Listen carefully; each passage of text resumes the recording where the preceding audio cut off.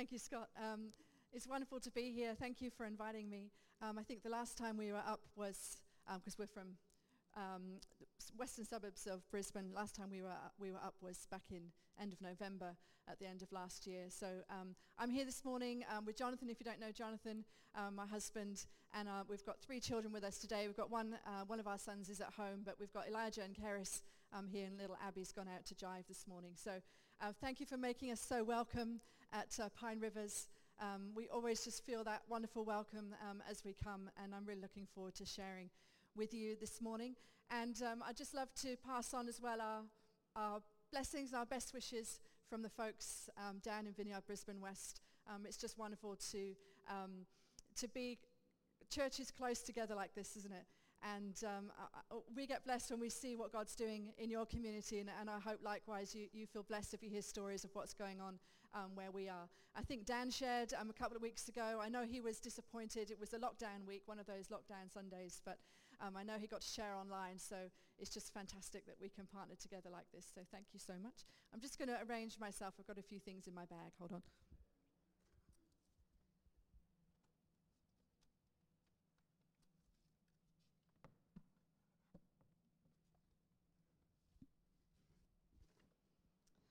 Okay.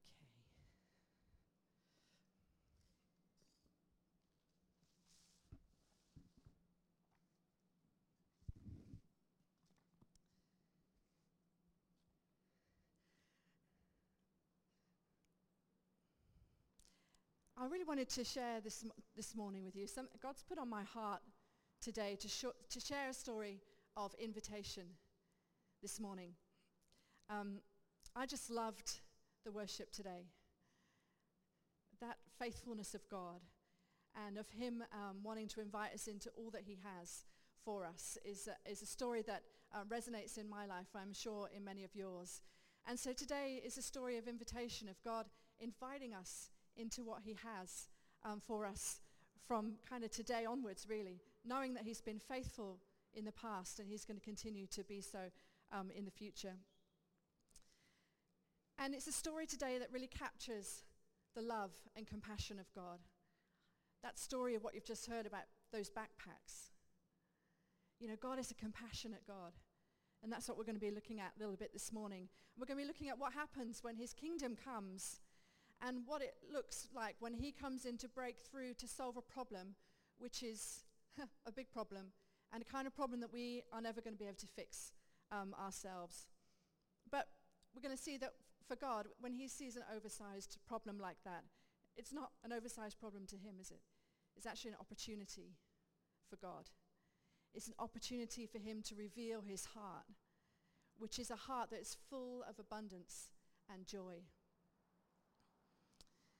So the account of Jesus feeding the 5,000 is very familiar, isn't it, to all of us? Have I got that PowerPoint up there?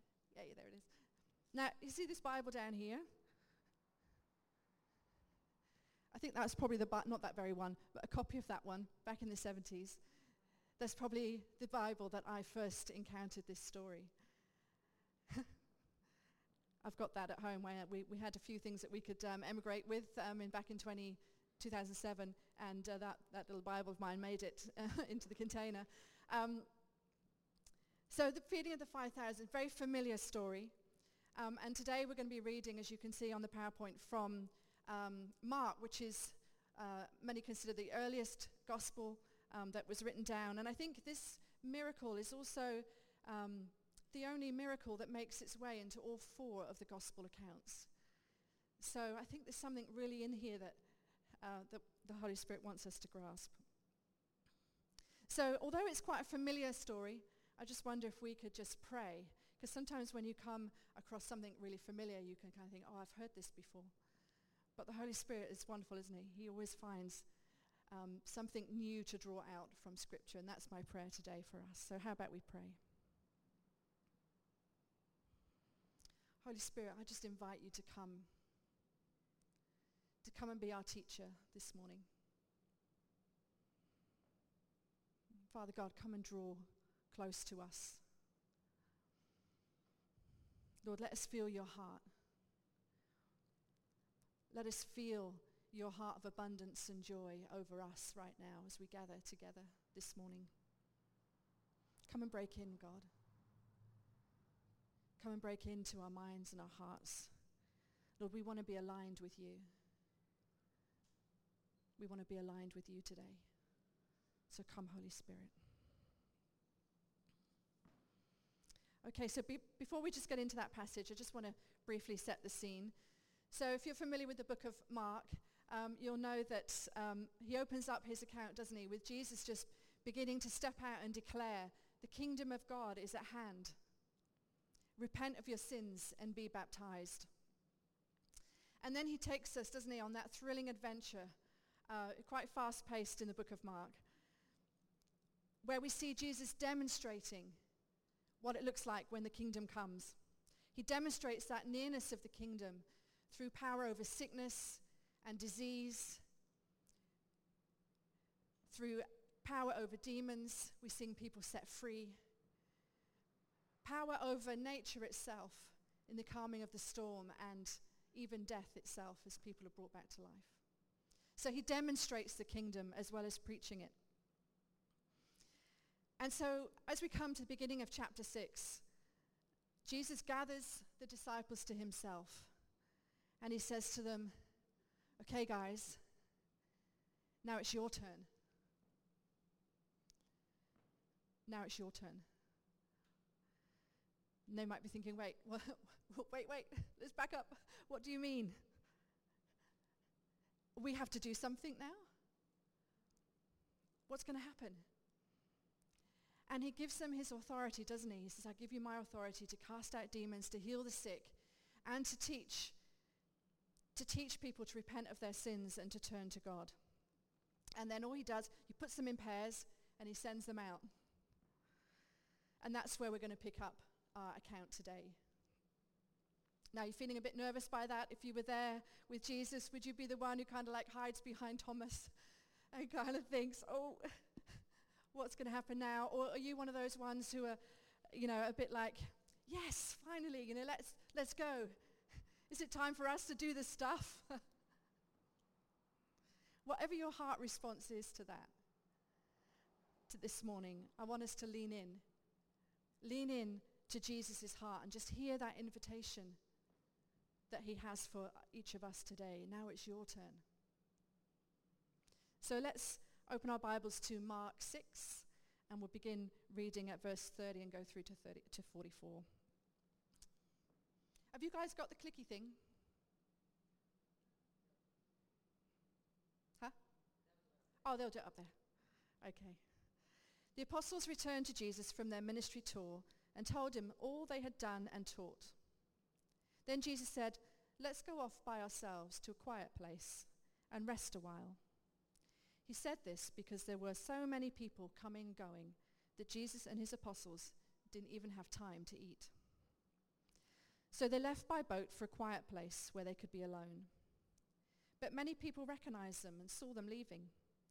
And people from many towns ran ahead along the shore and got there ahead of them. Jesus saw the crowd as he stepped from the boat, and he had compassion on them because they were like sheep without a shepherd. So he began teaching them many things.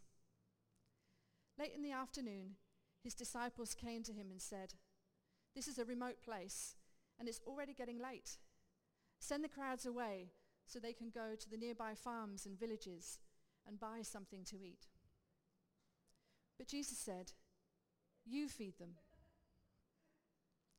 With what, they asked? We'd have to work for months to earn enough money to buy food for all these people. How much bread do you have? He said. Go and find out. They came back and they reported, we have 5 loaves of bread and 2 fish. Then Jesus told the disciples to have the people sit down in groups on the green grass, and so they sat down in groups of 50 or 100. Jesus then took the 5 loaves and the 2 fish, and he looked up toward heaven, and he blessed them. And then he began breaking the loaves into pieces, and he kept giving the bread to the disciples so they could distribute it to the people. He also divided the fish for everyone to share. They all ate as much as they wanted, And afterward, the disciples picked up 12 baskets of leftover bread and fish. A total of 5,000 men and their families were fed.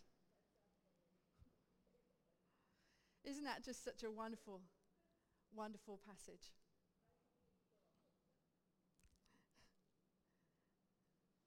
I think, we can agree with Mark, can't we?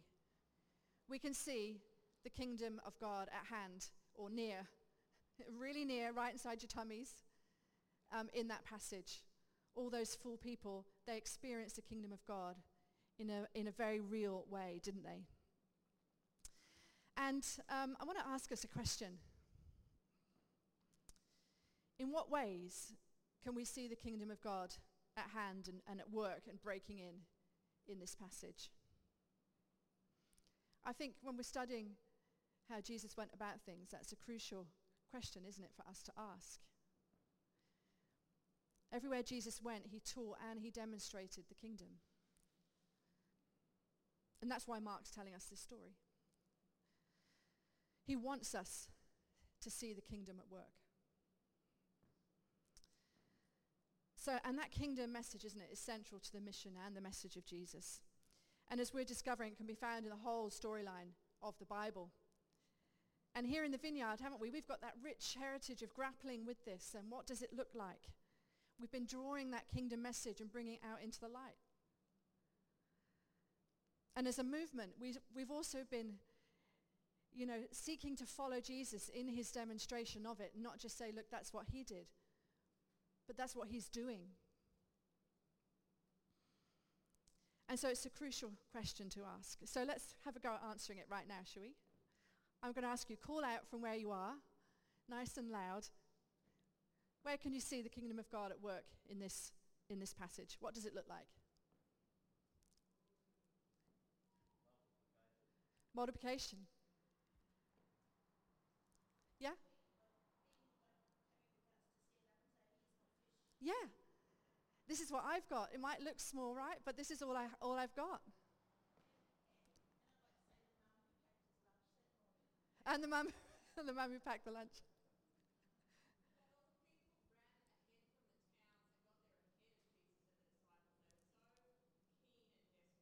Yeah. That's right. Yeah, we want to be where he is, don't we? Yeah. Any more?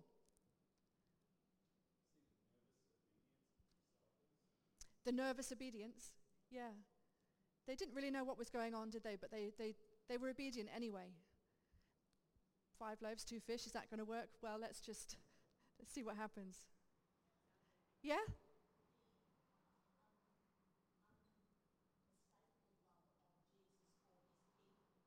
That's right, Sylvia. Yeah, that compassion, that love that Jesus had.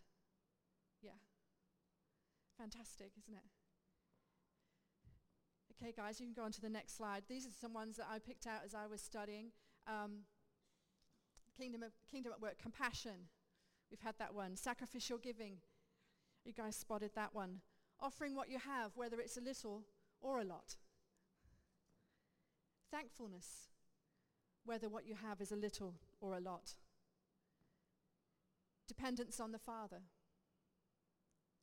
Multiplication and growth. Miraculous provision. Isn't God good? Now, do you want to I'm just going to move this because I'm going to drop stuff in a minute on here. Do you guys want to see this kind of kingdom multiplication and growth in your life and in the life of Pine Rivers? Do you want to see God come in and solve those kind of problems that you're thinking, wait, how are we going to solve this? This is beyond me. But for God, that's an opportunity, isn't it? I'm glad that we can all answer yes to that. That's my yes too. I want to see God's abundance flowing in me and through me, and I want to hear stories of people cramming in here, and of you guys having the problem of where are we going to put everyone? We want to have that problem too down in Vineyard, Brisbane West. And I believe that's what God is calling you guys to. You know, we're just right at the end of autumn, aren't we? It's beginning to turn into spring. Feels a little bit like summer if you come from the northern hemisphere already. But there's a season change coming in the natural at the moment.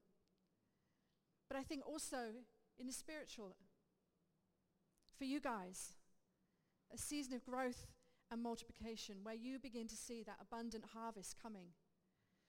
You know, we've heard stories of the years that you have sown and been planting, for the years that you've been sacrificially giving in this area, in this locality, in your families and workplaces. And so now it's time, isn't it, to stand in your authority and to reach out. Reach out for all that God has for you. And to bring in that harvest and see that fruit come. Fruit that lasts. And that's what we all want to see. So I just want us to stop a little bit and ponder. Okay, so how did this happen? What can we learn? What happened on that hillside? You know, what was going on that resulted in the Father just releasing that abundance? So let's take a look. So we'll just quickly remember the setting. The apostles have just come back from that first ever mission trip, haven't they? And they start talking to Jesus about what they've seen, the multiple healings, the deliverances, people turning to God. And their whole paradigm had been transformed in that. They're saying, what? You mean we can do this too? And it actually worked? Look what I saw when I stood in my authority that you've given me now. It's not just Jesus. It's us. So this was groundbreaking, isn't it? These are just regular people. They'd had the most awesome training that has ever been available right alongside Jesus like that. But, you know, they weren't trained in the Bible schools of those days. They were fishermen and normal folks going about their business. And this is what they've seen. And they were overjoyed, but as Mark shows us, they're also pretty exhausted. That's what I love about the Bible. It's really down to earth, isn't it? They'd been on that mission trip and they were exhausted. They needed a rest. And so Jesus took them away to a lonely place, a quiet place. But as Tavia's saying, it didn't exactly work. And desperate for more of Jesus, the crowds followed, didn't they? And how did Jesus respond in that moment? Probably different, I would think, than most of us. Hungry and tired. A little bit hangry, maybe. those disciples at the moment. But Jesus doesn't, does he? He turns to them with compassion and with love.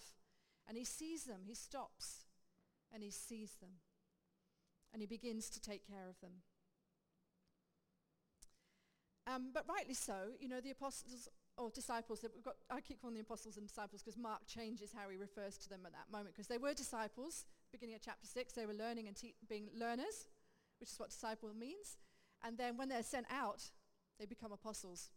But you know who I'm talking about. Fine. So they turn to Jesus, don't they? And they say, wait, look, these guys need to eat. This is a real situation here. They do need food. But his answer doesn't, it takes them aback. You feed them. You feed them. Now you might have read that bit before, a bit like, whoa. Is this Jesus testing their faith right now? You know, that can make you feel a bit vulnerable.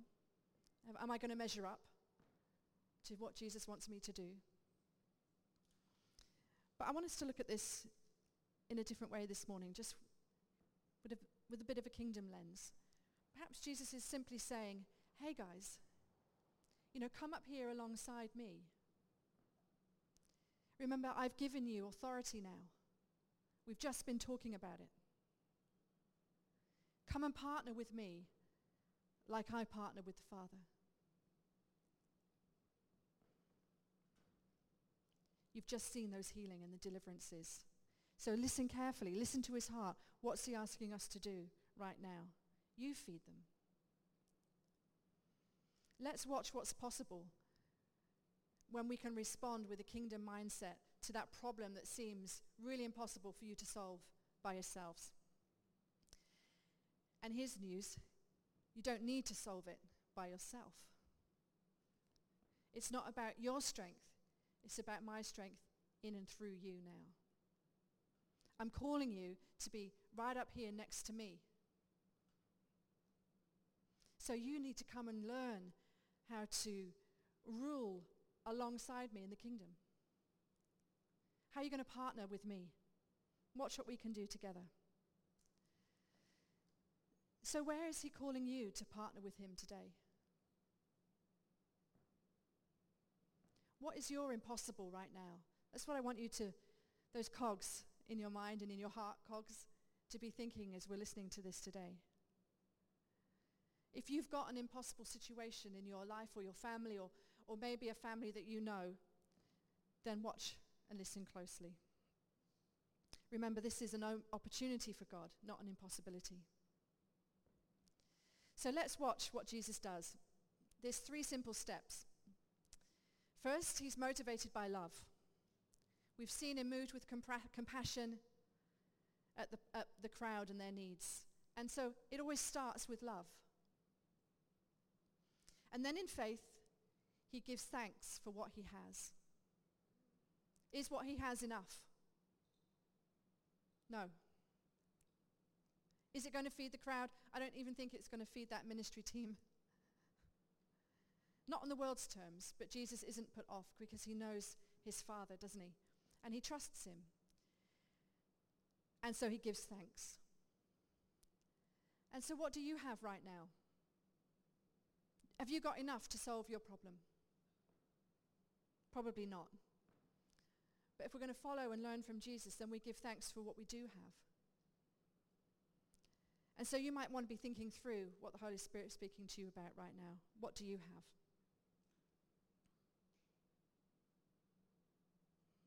Maybe you want to go on a mission trip, but the border's closed. That's quite a difficult situation, isn't it? Talk to God about it. Give him thanks for that heart for mission. See what he can do for you. See where he leads you. It's not impossible for him. Maybe you're a chaplain. You're thinking, oh, I only get 2 kids turning up. I want this whole school saved. Give thanks for those 2.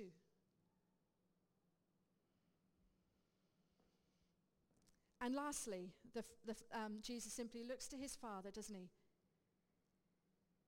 He just makes room. He makes room for God to do what God does best.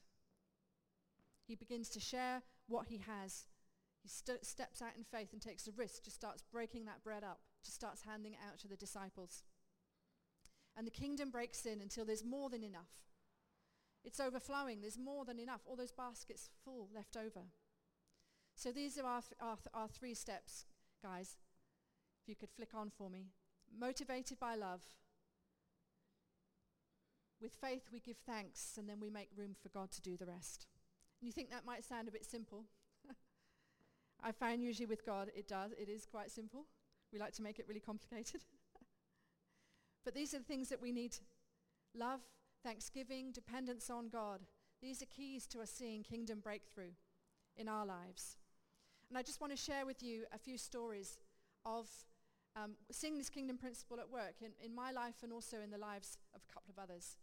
Now, I grew up in the city of Bristol in the UK, and Bristol sometimes has a bit of a dark history with its participation in the slave trade, but it also has a rich history of Christian men and women who stood up for God in that scenario. And there's a man who came from overseas, and his name's George Muller. I don't know if you've heard of him before. He was a missionary, and he gave his life to working in Bristol. And this was in the 19th century, and lots of people were dying due to cholera at that time, and they were being left, lots of children left as orphans. There was nowhere for them to go. So George decided, he was moved by compassion, and he worked in Bristol and provided homes for children. I just wanted to share a story from his life.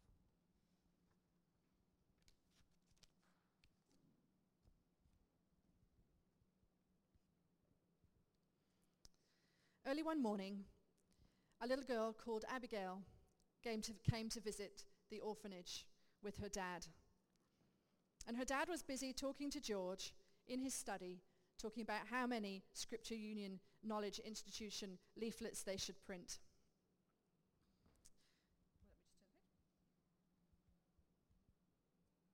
When George looked up from his desk from the discussion, he looked through the office window and he could see little Abigail playing happily in the garden. George smiled to himself. He was still smiling and looking out the window when there was a knock at the door. A moment later, the matron of number 1 orphan house walked in.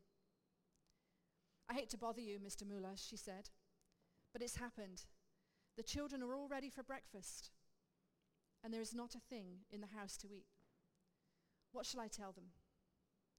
George stood up. "I'll take care of it," he said. "Just give me a minute." And before going to the dining room at number 1 orphan house, George walked out into the garden. Abigail, come with me." Abigail ran up to him. "What is it?" she said. George reached down and took her hand. "Come and see what God will do." And he escorted her into the dining room. Inside, they found 300 children standing in neat rows behind their chairs. Set on the table in front of each child was a plate and a mug, a knife, a fork, and a spoon. But there was no food whatsoever to be seen. George watched as Abigail's eyes grew wide with astonishment. "But where's the food?" she whispered. "God will supply," George told her quietly. And then he turned to address the children. "There's not much time, and I don't want you to be late for school today, so let's pray." As the children bowed their heads, George simply prayed, "Dear God, we thank you for what you are going to give us to eat. Amen." George looked up and smiled at the children. "You may be seated," he said. He had no idea at all where the food would come from or how it was going to get to the orphanage. He just knew that God would not fail the children. A thunderous din filled the room as 300 chairs scuffed across the wooden floor. Soon all 300 children sat obediently in their empty places. No sooner had the noise in the dining room subsided than there was a knock at the door. George walked over and opened the door. In the doorway stood the baker, holding a huge tray of delicious-smelling bread. "Mr. Muller," began the baker, "I couldn't sleep last night. I kept thinking that somehow you would need this bread this morning and that I was supposed to wake up and bake it for you. So I got up at 2 o'clock and made 3 batches for you. I hope you can use it." George smiled broadly. "God has blessed us through you this morning," he said as he took the bread from the baker. "There's 2 more trays out in the cart," said the baker. "I'll fetch them in."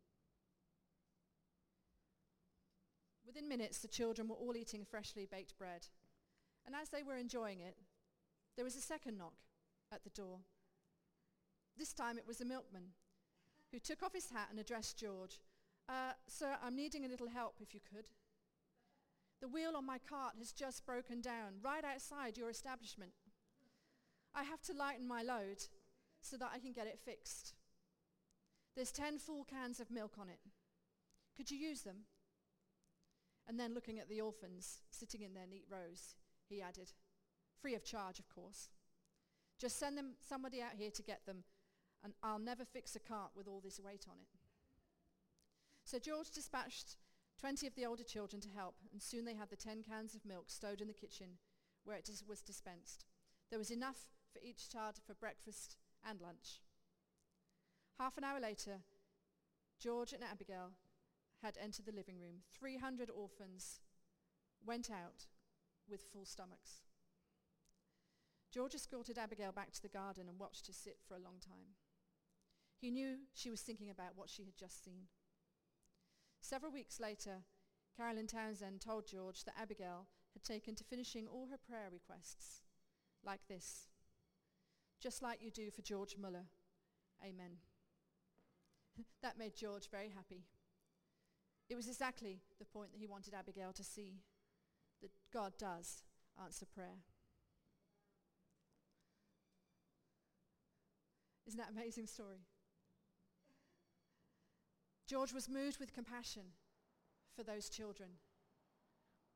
With faith, he gave thanks for what he had, and then he made room for God to do the rest. And what did he have at that moment? There was no food on the plate, was there? There was just a room full of children. How am I doing for time, Scott? Have I got time for another story? Do you want to hear another one? Heidi Baker. Do you know Heidi Baker? She's a missionary, isn't she, in Mozambique. And she has stories of multiplication, of God providing too. She tells us this story.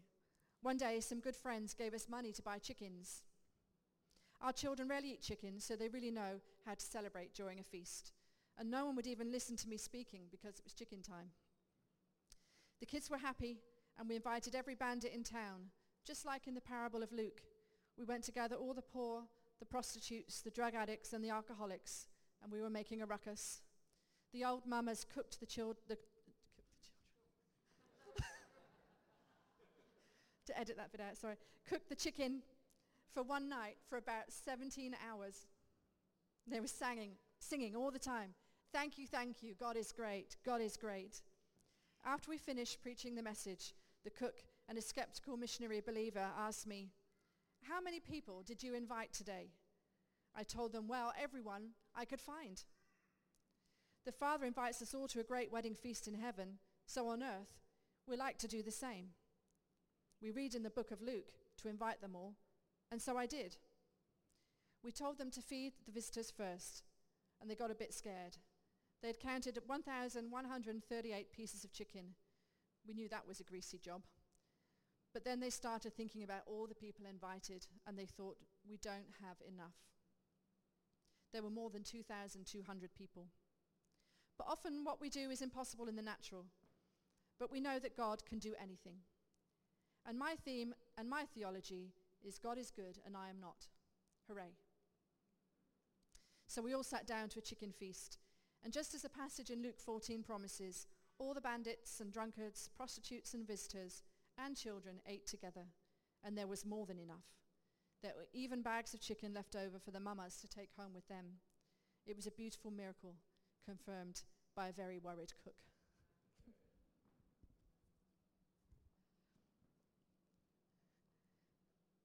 So Heidi, filled with compassion and love, giving up her life in a wealthy US city to go and live in the most poorest nation, Mozambique, and look after orphan children. She gave thanks for what she had, didn't she? And then she made room and trusted God to do the rest. And he did. Now back in 1998, Jonathan and I had heard God's call for this nation. And he'd given us a heart of compassion for you guys. I was 25, Jonathan 26.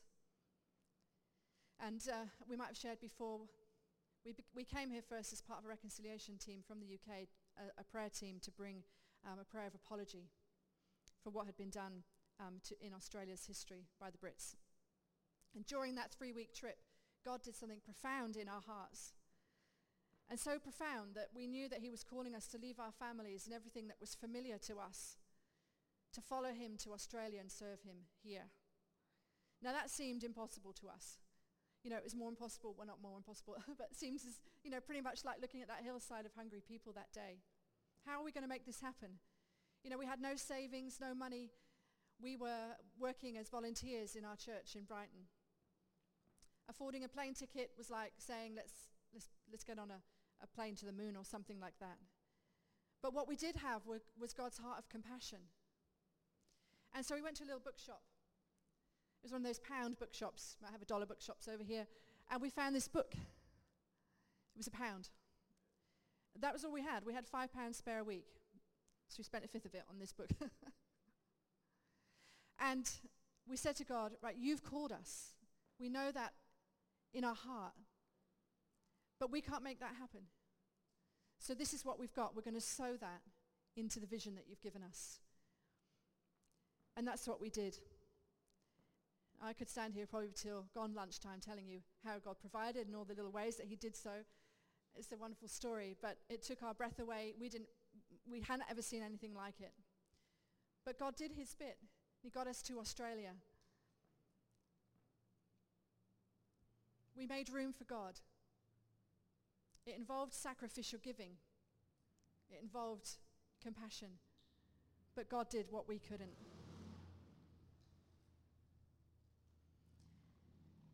You probably have stories similar to those in your life of where you've seen God come through in impossible situations. Or maybe you're sitting here today thinking, I actually have something like that in my heart right now that seems an impossibility to me. It's a mountain that I can't move on my own.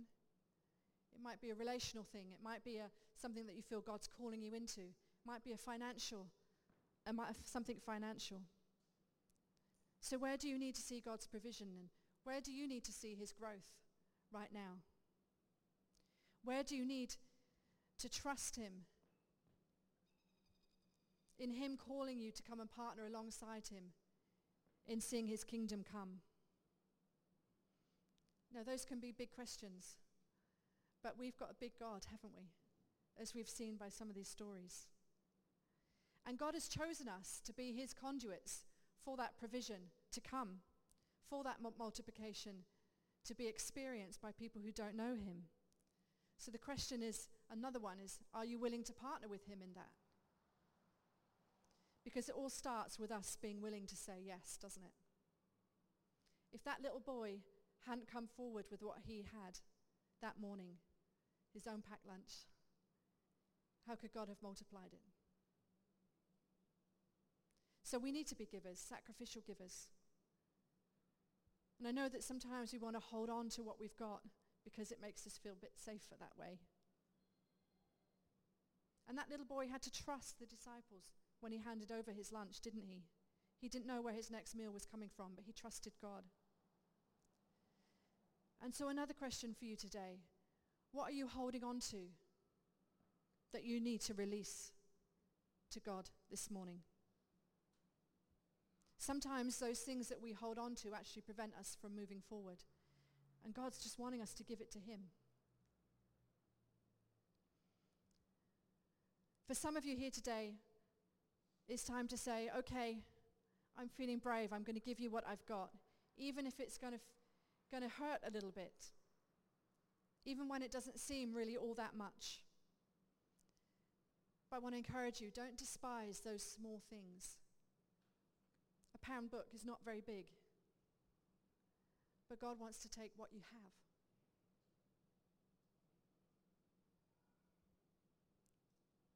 I just want to encourage you that you can trust God. You can trust him for your future. You can trust him with your finances. You can trust him with those dreams, maybe even dreams that you've never even spoken anybody else to because it's so precious to you. You can trust God with those. And maybe think bigger. What can we give thanks for at Pine Rivers Vineyard? It might not seem like a lot to us, from what we're looking for God to do. But what do we have? What is God doing? Where is he working? Let's step in and give thanks for that today. Where do we think at Pine Rivers that God wants to see multiplication and growth? Where are you being stirred with compassion? Listen to that, because that is where God's heart is. And you guys have a wonderful, compassionate ministry here.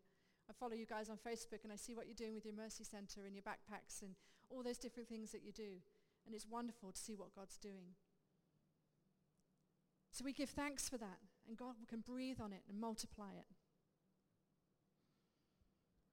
What ministries has God put in your heart that he wants to birth in you and through you for this region? Because God's choosing you guys to do it. Look at one another. Take a look around. Pretty ordinary folk, right? Just like those disciples. Jesus is saying, it's your turn, guys. Partner with me. Come up alongside me and rule in my kingdom. This is what it looks like. It looks like more than enough. Trust me with what you have. I want to bring you into a season of abundance.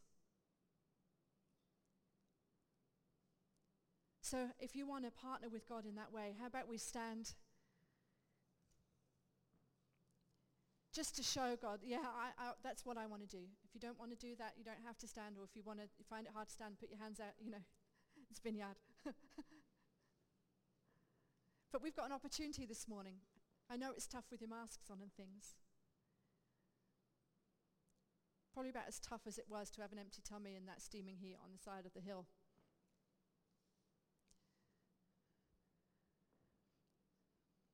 And I just want to encourage you. We're just going to have some quiet. I'm going to invite the Holy Spirit to come, and I want you to listen to his voice. What's he stirring within you? And then we'll pray as a response out of that.